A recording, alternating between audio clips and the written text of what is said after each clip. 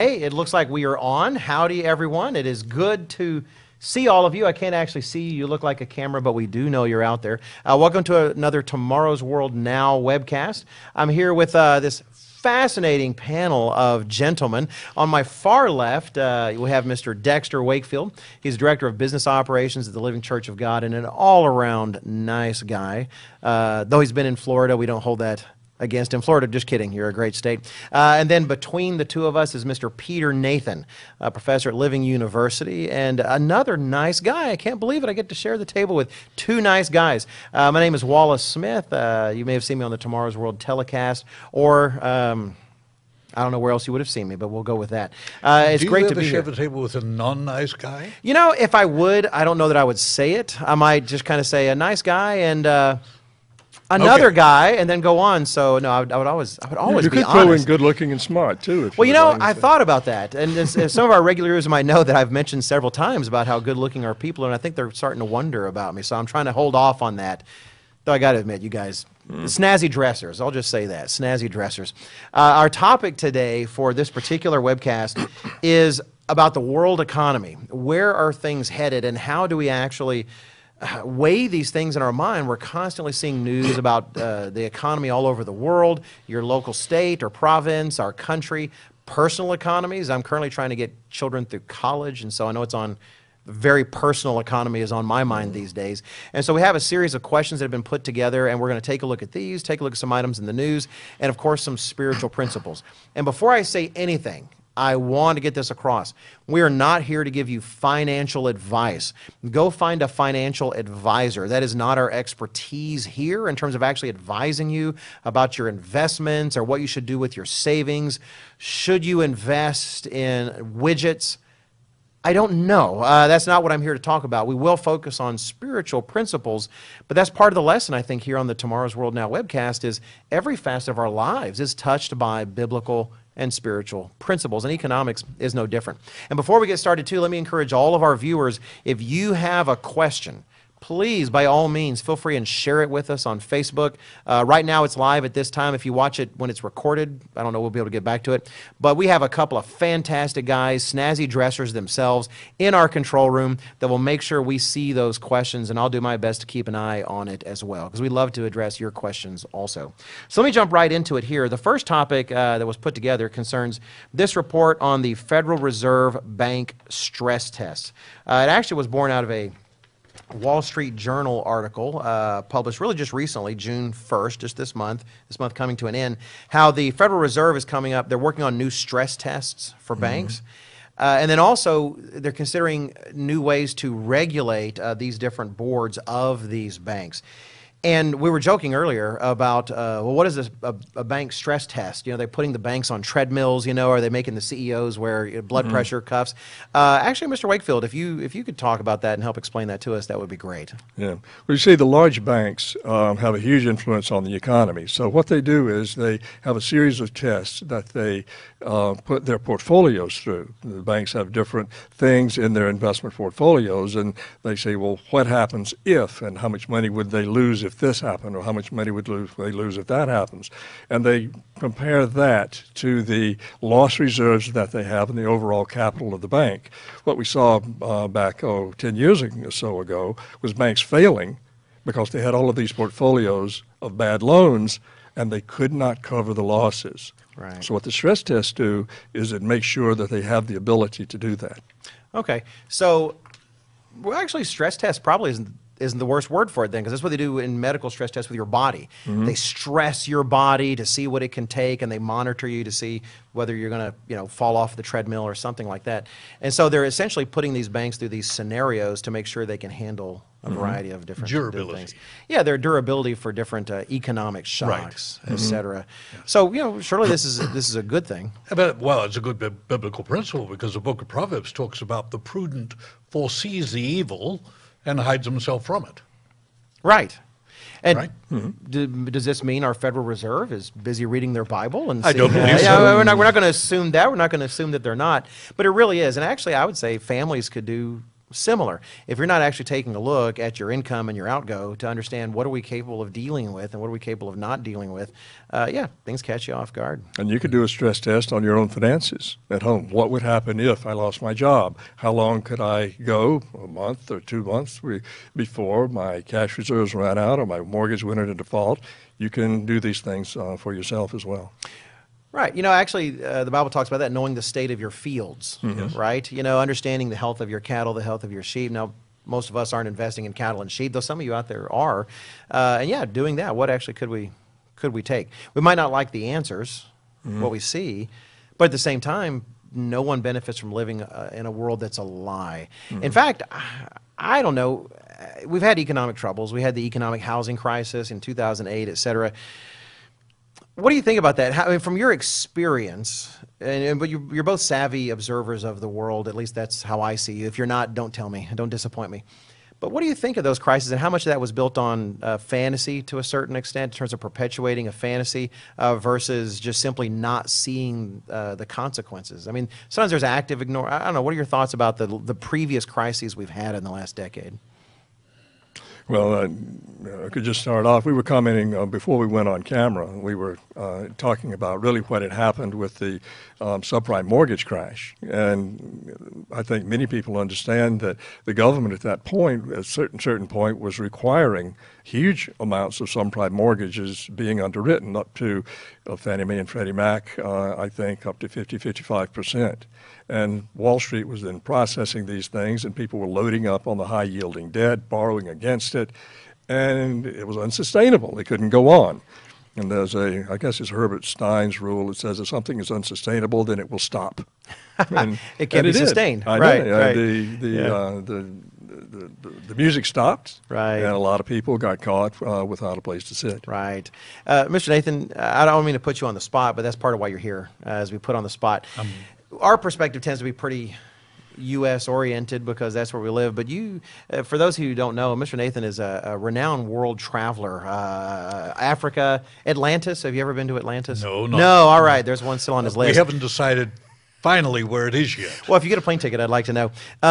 When all of that happened, when everything really went down with the housing crisis and such, what was your perspective internationally? I mean, because that was really a ripple effect. It seemed like it sort of originated here roughly, Yes. but it didn't seem like it left anyone unscathed.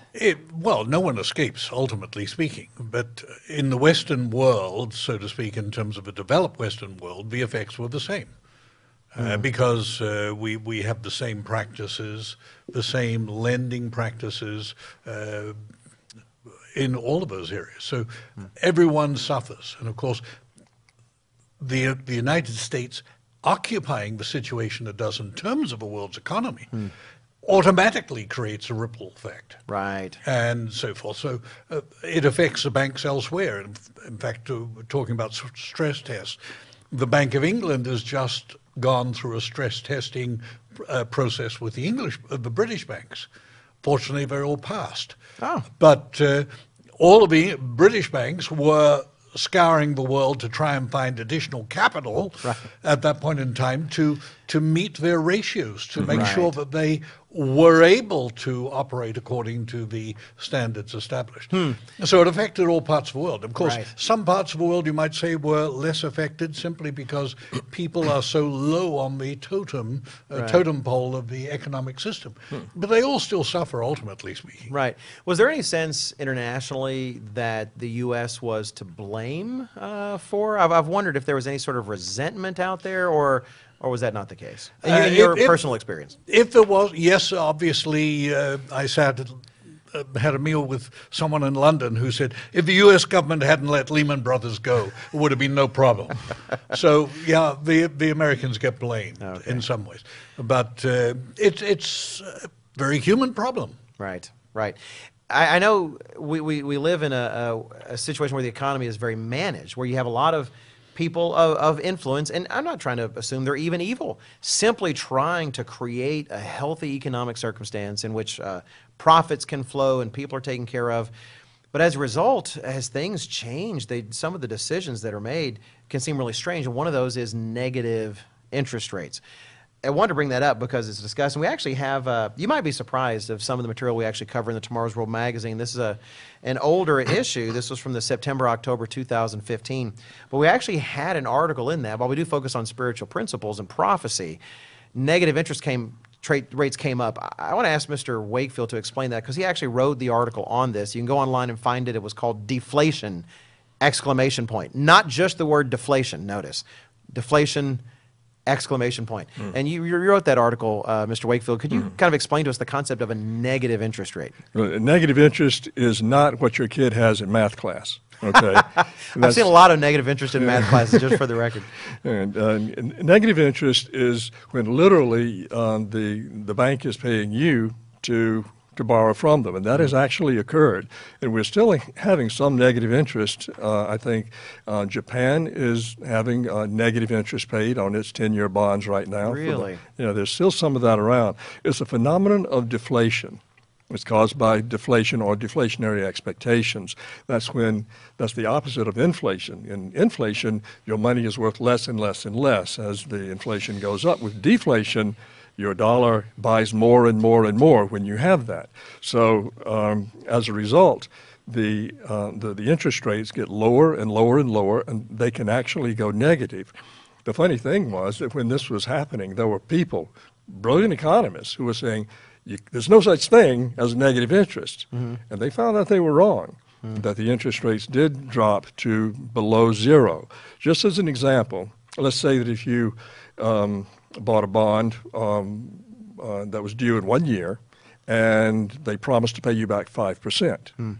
And so they paid you back $105 on a $100 bond. Well, that's 5% positive interest. But what if the contract said they would only pay you back $95?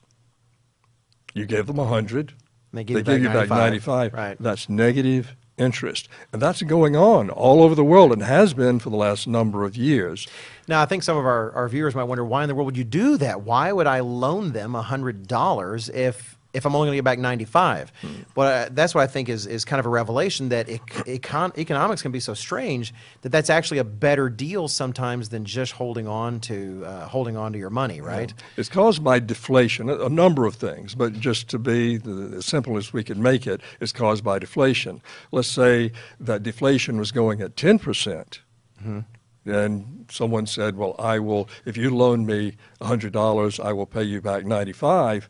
You would still make money. Right. Because of the deflation or deflationary expectations. That's the important thing. It's a weird world. Don't get me wrong.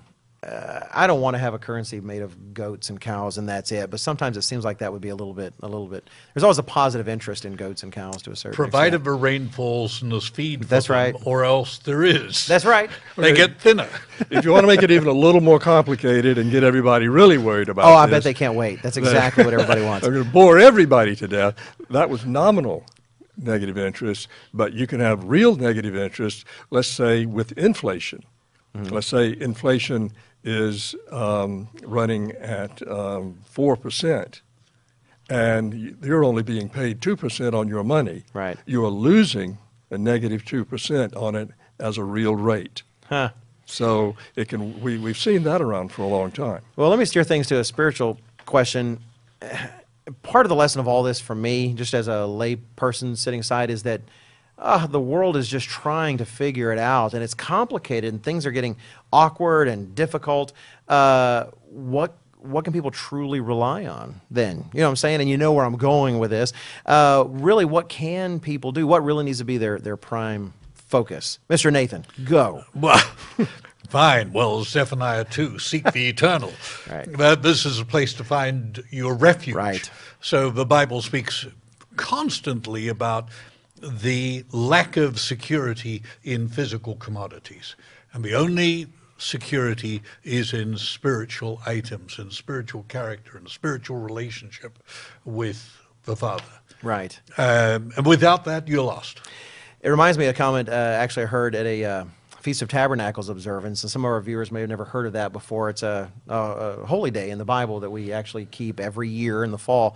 And It was a pastor, a good friend of mine, and he mentioned that people sometimes they'll want to rely on him too much, and he was trying to be real about it. He says, "Look, I can't even guarantee I can get to my kid's soccer game on time, but God you can count on. That's really where that investment needs to be." From that, let me kind of. It's tempting when times are good to rely much more on our stocks and our bonds and our incomes. And there is a lot of comments out there that perhaps the world economy really is rebounding. We've got some comments from Newsweek, et cetera. Things seem back on the upswing. There's people starting to think perhaps we're turning around and such. Is that the real trend? Is really in the long term, does the Bible provide any guidance in terms of what we should expect? Or should we be shocked that things are getting better? Well, it's interesting that the Newsweek article does have the caveat. It seems to be improving, but is sort of being held back by problems in the United States. Yeah, You're going to blame us for everything. They seem to want to. That's right. I'm not saying blame. I can't blame them for blaming us. Newsweek. We probably deserve it. So. Well, if not, hopefully we can take it. Hopefully we know we're grown-ups. Right there, the part is, and when it comes to understanding prophecy, is there's an arc. There's this overall, the details, things go up and down, and so many times people want to see something and say, "Oh, that's what prophecy predicted," and then things will change somewhat. Prophecy is all about the end game in terms of where things are headed, and when it comes to trying to understand what's going on in the news, you always have to keep that in mind. You can't actually just take a look at prophecy says that the dollar is going to go down, because the dollar might go up for a time. How is God going to fulfill his purposes? Is it going to be because he's going to cause, say, powers in Europe to just rise by continually doing successfully? So let's invest in Europe? Or is there going to be a crash coming that so devastates them that they reorganize in a way nobody ever would have expected? And so we have to understand that prophecy is really talking about an overall arc in terms of how things are progressing, as opposed to the minutia of day-to-day changes. And of course, the pundits get it wrong too. What? Surely not. Sure, those guys are so smart.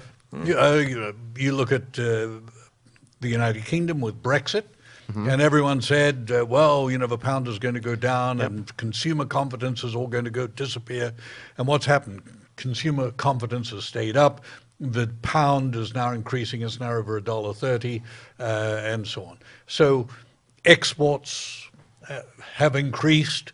Okay, the Europeans are stocking up on their commodities from the UK, but things since the Brexit vote have gone remarkably well for Britain. Right. Right, and I certainly agree with what Mr. Smith said about that, is that right now the global economy is running maybe 2-3%, and some are much better, some worse. So the economy overall is doing fairly well for now, but there are a lot of major structural issues in the economy that the macroeconomists are looking at and saying, how on earth are we going to deal with these things? I'll just give you a couple of examples of them. Reading from a paper here that is a newsletter I get from a macroeconomist. It says the largest twin bubbles in the history of the world, which are global debt, especially government debt, but also private debt. That's one of them. And then government promises. And these things have grown to massive proportions right now. Just to point out a couple of other things about this, if I can get to a couple of these quotes. The Organization for Economic Cooperation and Development, the 20, say, largest economies, some of the 20 largest economies in the world, their unfunded pension liabilities, and I'll talk about that in a moment, they are $78 trillion. And this is from Citibank, a Citibank report, so this is not what some pundit thought. Wow. And that's at least 50% more than their total annual gross domestic product. Huh. So, what was that source? What are you reading from? It's from a Citibank report. One of the things that principalglobal.com actually had a list of top 10 economic trends for 2017. And it was fascinating how, all this is these particular people's opinions. It's their best they're trying their best to do some particular analysis. And they mention what's going on. Well, there's uncertainty concerning Europe. There's so much new leadership in the world. Donald Trump in the United States, definitely there's a certain element of question about what in the world is exactly going on. The fact that the choices that are made, the implications of those choices don't really happen till much later. What I see is sometimes prophecy moving in the variability, the things you actually can't control. There's a reason when you talk about runaway inflation, for example, there's a reason the adjective runaway is there. Because, so well, why don't they just intervene and stop it? That's the point. They actually can't stop it. And I see increasingly we seem to live in a world where we think we can manage all these facets somehow. We just dial in the right interest rate. We just do this. And I think the lesson that's really coming is that mankind can't run all these things perfectly. We just can't come up with this perfect system. An interesting addition to that is the latest British election. The overall result is that people are fed up with austerity. Okay? So here's another, you might say, government promise and so forth. We don't want to have to do this all the time. You know, we have borne the result of austerity since 2008 and forever before that. Right. And we want to have some of a good life.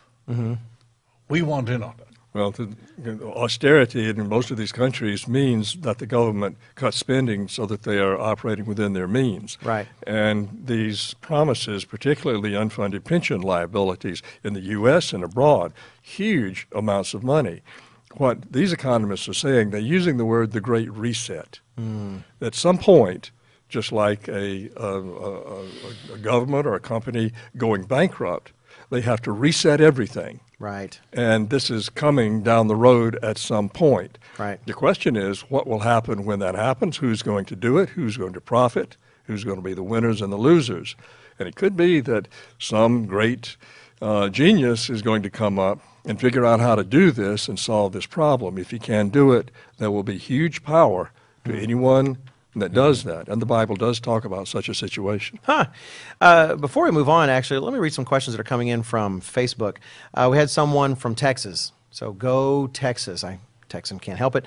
Said, is free international trade a good or bad thing according to the Bible? He says, I've always wondered, it seems to lead to a lot of inequalities, but maybe there's a green behind it.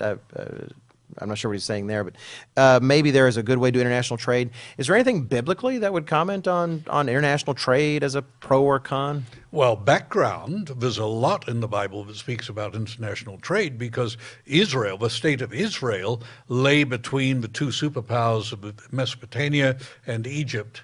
And the trade between those two provided an incredible amount of riches for Israel. So this was a factor in the ancient world, and the nation of Israel benefited from it in a very profound way. Right. It also has to, well, what it does is it enlarges your markets. You have a much larger market for your produce to go to. The trouble is you're buying from them as well. So that has to be balanced between the two. The problem comes when it gets imbalanced. There's a great imbalance between them. I think there's another question that I want to make sure I get to, because thank you very much, everyone sending in questions. We definitely do want to address them. I thought it was interesting. It's an interesting question. He asked, I say he, I don't know if it's a he or she, I apologize. For me, it just says FB question. If that's actually your name, I would like to get to know you. That's a very interesting name. So Facebook question, can a people go into captivity and yet its currency remains strong because its banks are propped up by maybe the Assyrians? We're probably talking about Germany. It's an interesting question. Is there any reason, if a country's currency is still strong, is there any reason why it wouldn't be able to go into captivity? The answer to that, I think, depends on how you perceive captivity. Basically, the whole world is in captivity at the present time. Because the book of Proverbs, once again, tells us that the borrower is servant. In other words, he is a captive to the lender. Right. And each and every person watching this program at the present time is captive to a lender somewhere. All right.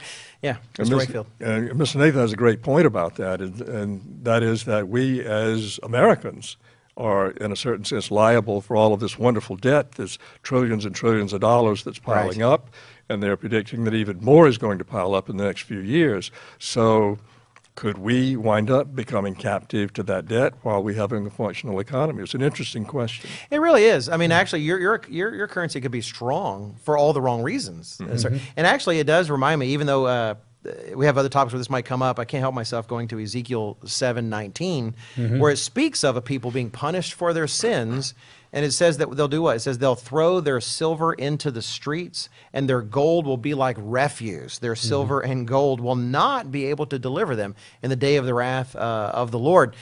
So you're talking about people going into captivity who have silver and gold. Right. They're actually plentiful with that, and they're throwing it in the streets because it's doing them no good. Because when God acts to bring a people into captivity, and if you have not read our booklet, The U.S. and Great Britain in Prophecy, you absolutely must read that booklet.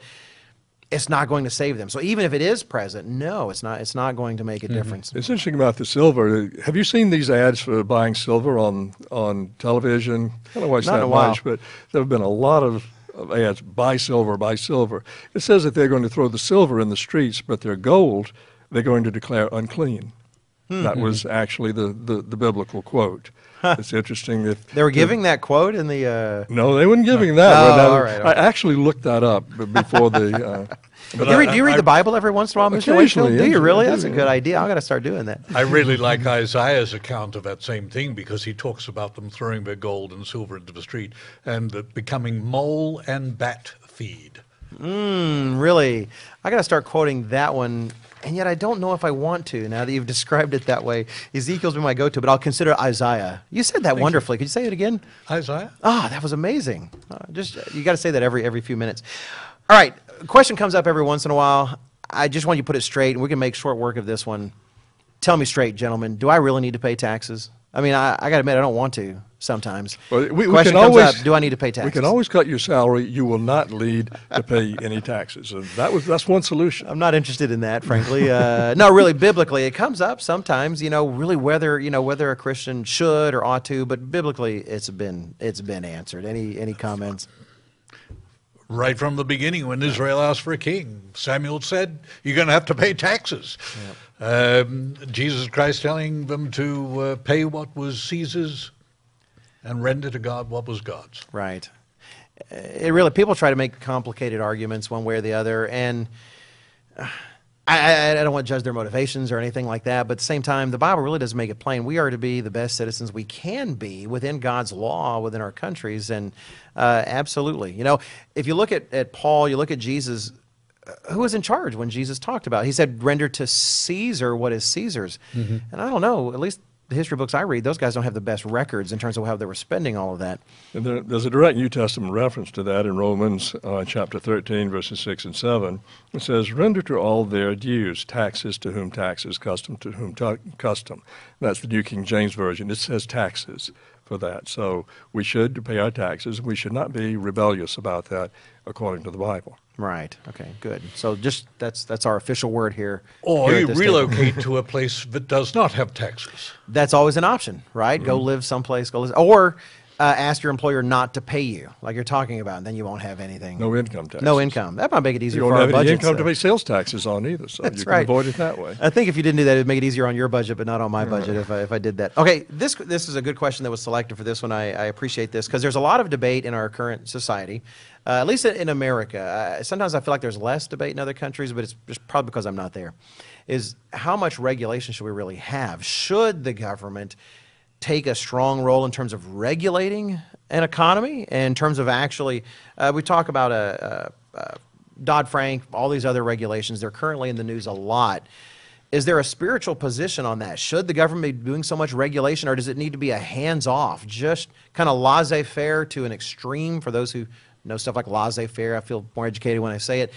And just leave everything alone. Let it go and just let the economy be what it's going to be. Are there any spiritual principles to bring to bear as a Bible-believing person tries to comprehend these issues? Well, and it's always been appropriate for governments to put up regulations. Even capitalists want regulations because it creates a level playing field. It creates standards for everyone to work by and sort of keeps the bad guys at bay within an economy. Sometimes government gets to be excessive, and that becomes a very political issue that they have to work out in their own way in the world. You mentioned Dodd-Frank. Even the sponsors of that bill are saying that it hurt the small banks. The regulatory requirements and the reporting requirements of this were so great that the small banks could barely be in business in doing. So the larger banks, who could do it much more easily, were saying, this is kind of a good deal because it's hurting our competition a bit. But it was hurting them some also. So as to how much that needs to be adjusted, the process is underway. But these things go up and down within the government. Right. Mr. Nathan, any And thoughts? part of the problem is we think one size fits all. So we have one form of regulation without any real sense of how does this apply in different sizes or different circumstances. Right. I know, speaking as an American and a Texan, which makes it even worse, I will be honest, there's this idea that, no, we need to be on our own, like the old West. It's all up to me. We need to be left alone to sink or swim.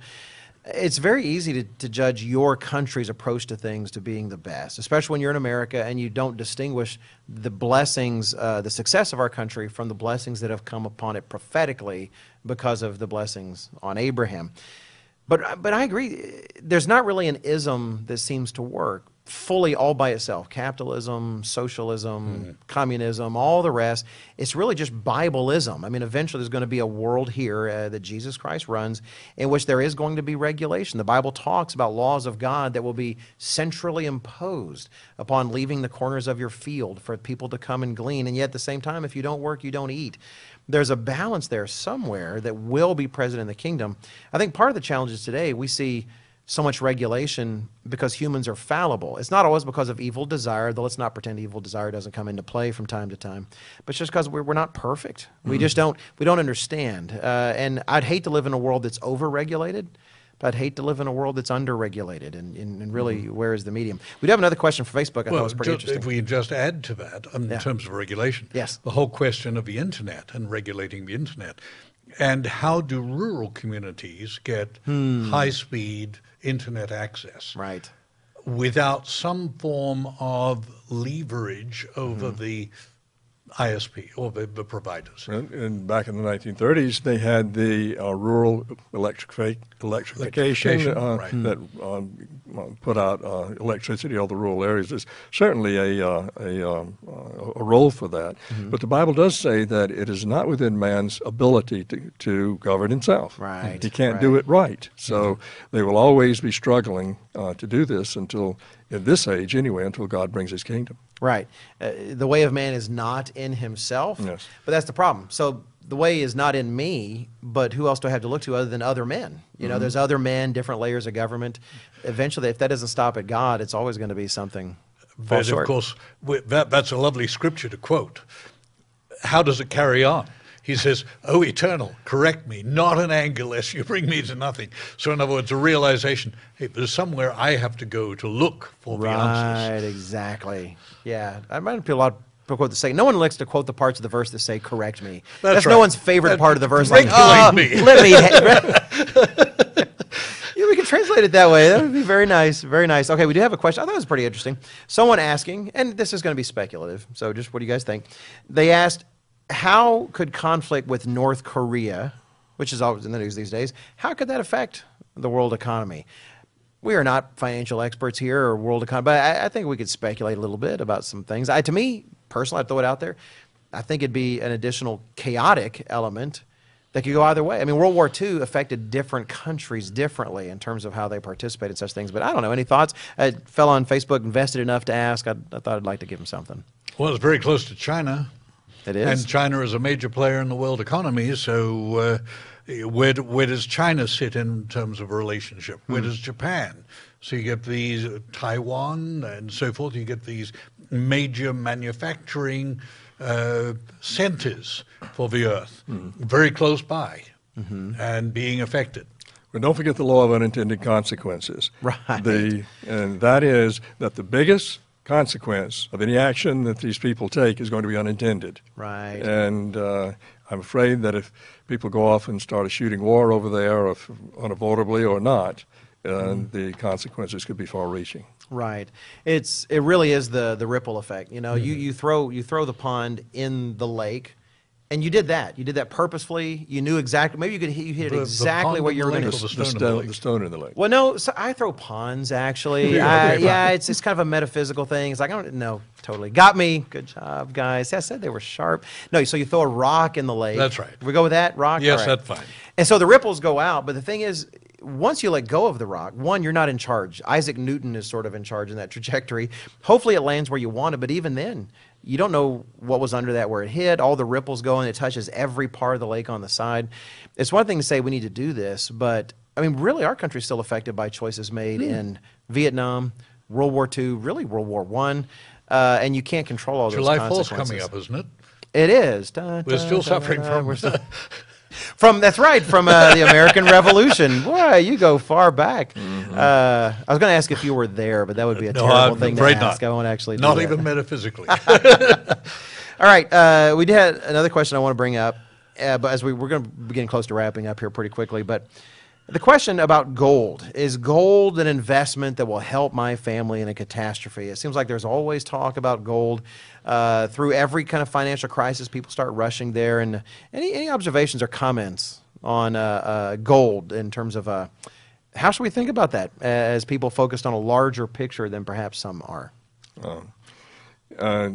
Just remembering a little bit of portfolio management, and this is not my advice by any stretch of the imagination, but portfolio managers say for individual portfolios, it's okay to hold a certain amount of gold. They may say 10 or 15% of something in your investments, and that is a hedge against inflation.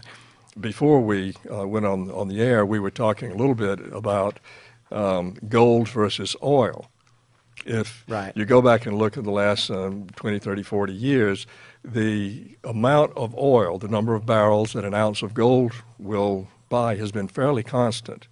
An ounce will buy between 20 to 30 barrels of oil. Right. It varies all over, but it always kind of comes back to that particular range simply because of inflation and because of market forces. So people use gold in a worldly sense as a hedge against inflation. But you can't put your trust in gold. That was in Ezekiel, by the way, where it said they will consider it unclean. That's Ezekiel 7:19. All right. Their gold will be unclean to them simply because they had trusted in it before, and they should not have. Right. I've heard that talk that gold is mentioned in the Bible. I heard one, actually, a fellow I really respected. He was someone I looked up to, and is an ex-Marine trying to make a point like, no, you can't, diamonds are a false investment because the Bible doesn't talk about diamonds, but it talks about gold, and so gold is a real investment, and whatever. The Bible does talk about gold, but the idea that, well, I'm going to put all my money into gold because it's mentioned in the Bible, God considers it a value, later on. I think Ezekiel 7:19 and others just highlight that there's no single thing worth our trust. There's no magic bullet. I don't want to call gold a silver bullet. It seems like that doesn't exactly work. No. But there's no single investment that we can really rely on. Talk to your financial advisor. He'll probably say things like, diversifying gives you more stability. If you need more risk, make sure you narrow it or something in wise ways. But sure, gold should be weighed like any other kind of investment. But is there something prophetically that says it's a better investment than others? Not necessarily. Again, Ezekiel 9:17. There's going to be people there's going to be people maybe wishing they had a sandwich instead of the gold nugget they have sitting on their dresser. So. You can't eat it. And also in the You same could, but scripture, you're probably going to regret it. calls it a stumbling block of sin. And people like to point out, and they say, well, the Bible says that money is the root of all evil. The Bible does not say that. No, it doesn't. root of It says the love of money is a root of all evil. So you have to remember that it is the love and the desire of it that creates the sin. Yeah, I had heard a woman tell me recently that chocolate is actually the root of all evil. I always thought it was pretty good. Well, I hope that's not the case. I hope that's not I'll the eat case. that. Someone asked a question here on Facebook that I'll pass on. Talk about the Industrial Revolution. It's a broad question, but feel free and give your input to this person. Was the Industrial Revolution a good or bad thing? They said it seems to have kind of brought us to destruction in some kind of way in the long term. I guess you could almost say the question, should we just be an agrarian society? Is there something inherently self-destructive in terms of being an industrial society? Well, we can do what we're doing now as a result of an industrial society. We know that because we're doing it now. That's right. But we couldn't if we hadn't had the Industrial Revolution. Oh, I see what you're saying. Right. So, And back in the days of the agrarian societies, children died young. There were the medical care, all of these other things. Lifespans were very short. The standards of livings were extremely low. Right. I don't think anybody really wants to go back to that. We enjoy our productivity and what it means. Yeah.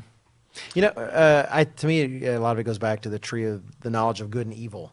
Mankind keeps advancing, but it's always at some kind of cost. We can't just kind of think of a pure step forward.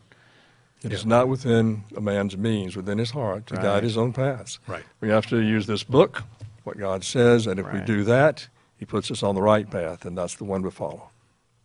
My children and I often talk about when Christ returns, what sort of society are we going to have?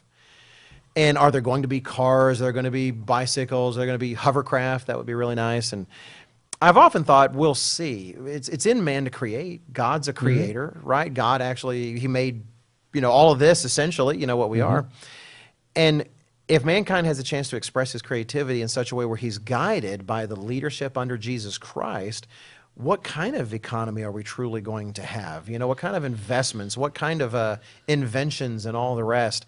Yeah, we have a comment from our very wise folks over in the control room commenting that Mr. Herbert Armstrong used to say, it's not the thing itself that is bad, it's the use of the thing in terms of how it's used one way or another. And I would say even how it's developed, if it's developed out of lack of consideration for others or with them in mind. Well, much has come from military defense research and so forth. So it's developed in the first place with a destructive element. Well, the questioner also brings up a good point that in the kingdom of God, things will be very different spiritually. We will not be in Satan's world. He will not be active as he is now. Right now, the best thing we can do, or we think, is to live in this industrial age. Right. But I've got a feeling that Christ is going to come up with something pretty different. I do. Looking forward to seeing it. Will it be the Jetsons? Do you remember the Jetsons? That's not. I don't know how many of our viewers remember the Jetsons. But anyway, I like to think that man is going to be not just blessed in terms of spiritual things, but unleashed in a certain kind of way. Where he actually has a guide that says, "Oh, look, I know that thing you just made looks great, but let me tell you about Los Angeles. Let me tell you about the smog, and let me tell you about that." Because even with the purest of intentions, we can't see around corners. We only see so far into the distance. That's part of what I've argued, that it's not just a matter of man's character has to be perfected, because even if we all had the best of intentions, we can't see like unintended consequences. We can't see the results of our decisions 100 years down the road, even our economic decisions now. How are they going to affect things a century from now, even if all of our intentions were good? Without the leadership of a loving, giving God to ourselves, we're just not sufficient. I see this playing out in countries like Kenya, which are almost, you might say, going through this transition from agrarian to industrial societies. Kenya is a wonderful place to grow flowers for the European market. Kenya is to flowers what China is to electronic equipment, Bangladesh is to cotton. And every night, the plane loads of flowers leaving Kenya for European markets. Okay, great employment for the Kenyans. But the downsides of it, the nitrogenous runoff into lakes, which then choke the lake with weeds so that the fish can't operate, you immediately destroy someone's livelihood.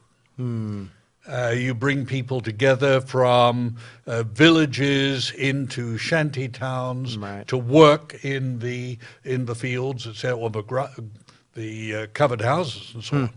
And what problems do you create? You create all sorts of sociological problems. You create problems back home because father's not there to be involved in his children. So, so we make these decisions which may appear to be great and wonderful, but they all have those unintended consequences. I'm just excited that we had some topic that gave you the chance to say nitrogenous. I was waiting for that. That was amazing. You write down my favorite words that Mr. Nathan says on the webcast. That really is all that we have time for. I want to thank our guests again, Mr. Wakefield, Mr. Nathan, as well as our amazing crew in there, Mr. Dawson, Mr. Leonard, Mr. King, Mr. Siselka, watching online. We know you're out there, Mr. Siselka.